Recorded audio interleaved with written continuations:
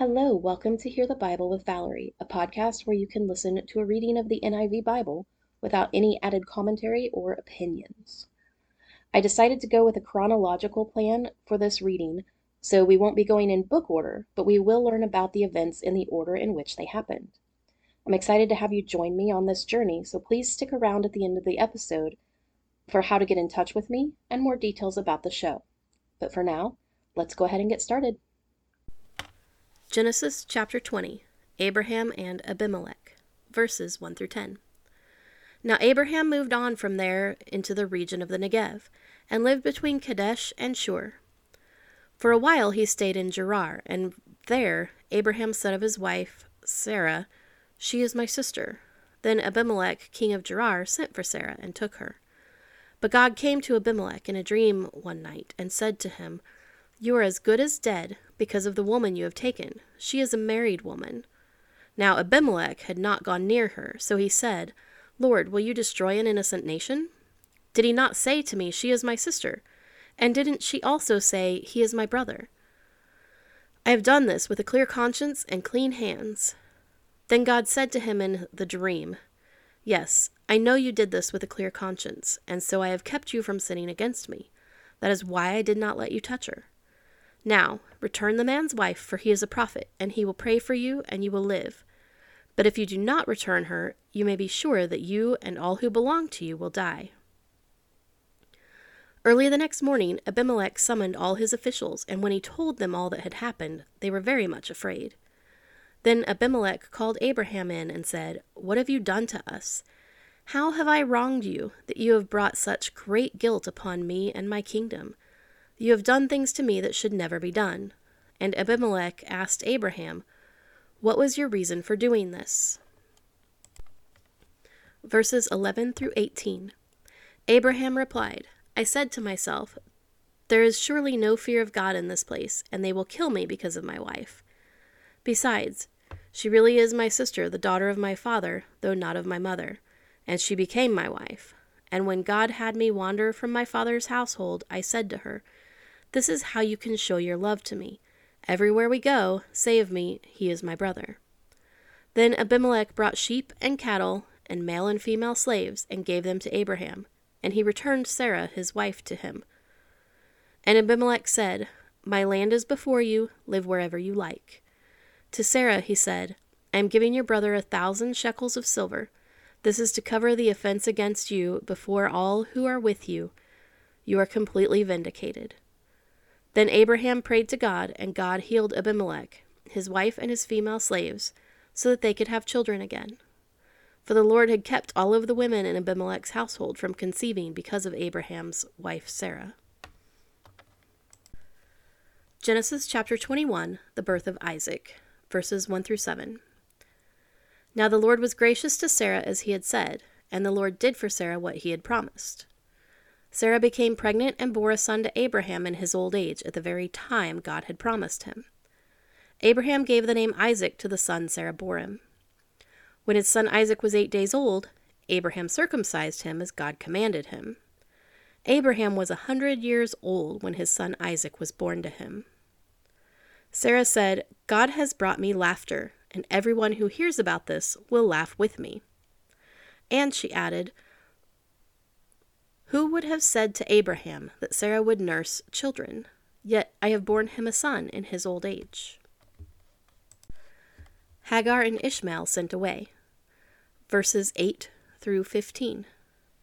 The child grew and was weaned, and on the day Isaac was weaned, Abraham held a great feast. But Sarah saw that the son whom Hagar the Egyptian had borne to Abraham was mocking.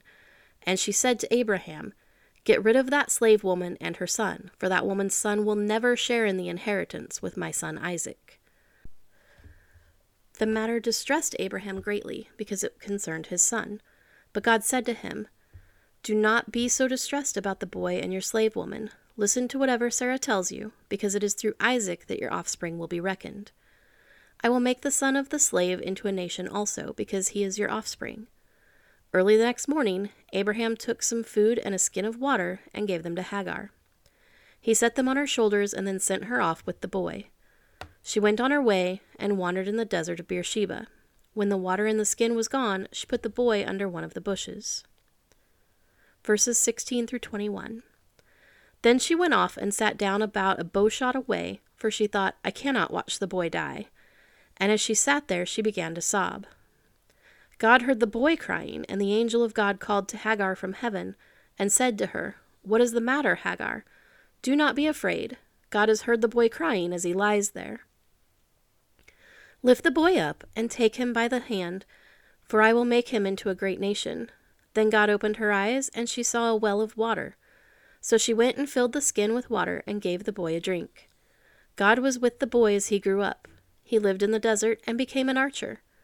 While he was living in the desert of Paran, his mother got a wife for him from Egypt. The treaty at Beersheba, verses 22 through 34. At that time, Abimelech and Phicol, the commander of his forces, said to Abraham, God is with you in everything you do. Now swear to me here before God that you will not deal falsely with me or my children or my descendants. Show to me and the country where you now reside as a foreigner the same kindness I have shown you. Abraham said, I swear it. Then Abraham complained to Abimelech about a well of water that Abimelech's servants had seized. But Abimelech said, I don't know who has done this. You did not tell me, and I heard about it only today. So Abraham brought sheep and cattle and gave them to Abimelech, and the two men made a treaty. Abraham set apart 7 ewe lambs from the flock, and Abimelech asked Abraham, What is the meaning of these 7 ewe lambs you have set apart by themselves? He replied, Accept these 7 lambs from my hand as a witness that I dug this well. So that place was called Beersheba, because the two men swore an oath there. After the treaty had been made at Beersheba, Abimelech and Phicol, the commander of his forces, returned to the land of the Philistines. Abraham planted a tamarisk tree in Beersheba, and there he called on the name of the Lord, the eternal God. And Abraham stayed in the land of the Philistines for a long time. Genesis chapter 22. Abraham tested. Verses 1 through 10. Sometime later, God tested Abraham. He said to him, Abraham. Here I am, he replied. Then God said, Take your son, your only son, whom you love, Isaac, and go to the region of Moriah. Sacrifice him there as a burnt offering on a mountain I will show you. Early the next morning, Abraham got up and loaded his donkey. He took with him 2 of his servants and his son Isaac. When he had cut enough wood for the burnt offering, he set out for the place God had told him about. On the 3rd day, Abraham looked up and saw the place in the distance. He said to his servants, Stay here with the donkey while I and the boy go over there. We will worship, and then we will come back to you. Abraham took the wood for the burnt offering and placed it on his son Isaac, and he himself carried the fire and the knife. As the 2 of them went on together, Isaac spoke up and said to his father Abraham, Father? Yes, my son, Abraham replied. The fire and the wood are here, Isaac said. But where is the lamb for the burnt offering? Abraham answered, God himself will provide the lamb for the burnt offering, my son. And the 2 of them went on together. When they reached the place God had told him about, Abraham built an altar there and arranged the wood on it. He bound his son Isaac and laid him on the altar on top of the wood. Then he reached out his hand and took the knife to slay his son. Verses 11 through 19. But the angel of the Lord called out to him from heaven, Abraham, Abraham! Here I am, he replied. Do not lay a hand on the boy, he said. Do not do anything to him. Now I know that you fear God, because you have not withheld from me your son, your only son. Abraham looked up, and there in the thicket he saw a ram caught by its horns. He went over and took the ram, and sacrificed it as a burnt offering instead of his son. So Abraham called that place, The Lord will provide. And to this day it is said, On the mountain of the Lord it will be provided. The angel of the Lord called to Abraham from heaven a second time and said, I swear by myself, declares the Lord, that because you have done this and have not withheld your son, your only son, I will surely bless you and make your descendants as numerous as the stars in the sky and as the sand on the seashore. Your descendants will take possession of the cities of their enemies, and through your offspring all nations on earth will be blessed, because you have obeyed me." Then Abraham returned to his servants, and they set off together for Beersheba, and Abraham stayed in Beersheba. Nachor's sons, verses 20 through 24. Sometime later, Abraham was told, "Milcah is also a mother. She has borne sons to your brother Nahor. Uz the firstborn, Buz his brother, Kemuel the father of Aram, Kesed, Hazo, Pildash, Jidlaph, and Bethuel. Bethuel became the father of Rebekah.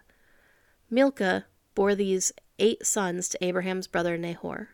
His concubine, whose name was Reumah, also had sons, Tebah, Gaham, Tahash, and Makkah. Thank you so much for joining me for today's Bible reading. If you'd like to get in touch with me, my email is valerie.bibleread@gmail.com. Valerie is Valerie. I'm terrible at social media, but I do have a new Twitter account that I will try to be better at using. My Twitter handle is @ValBibleRead. Please follow me on social media for major updates and announcements, and you can feel free to email me with any questions or comments you have. I'd love to hear from you. It's my goal to maintain a free podcast. However, if you feel led to donate, there are 2 ways you can. The first way is through PayPal by sending it to my email address, and I will get 100% of those proceeds to put towards making future episodes.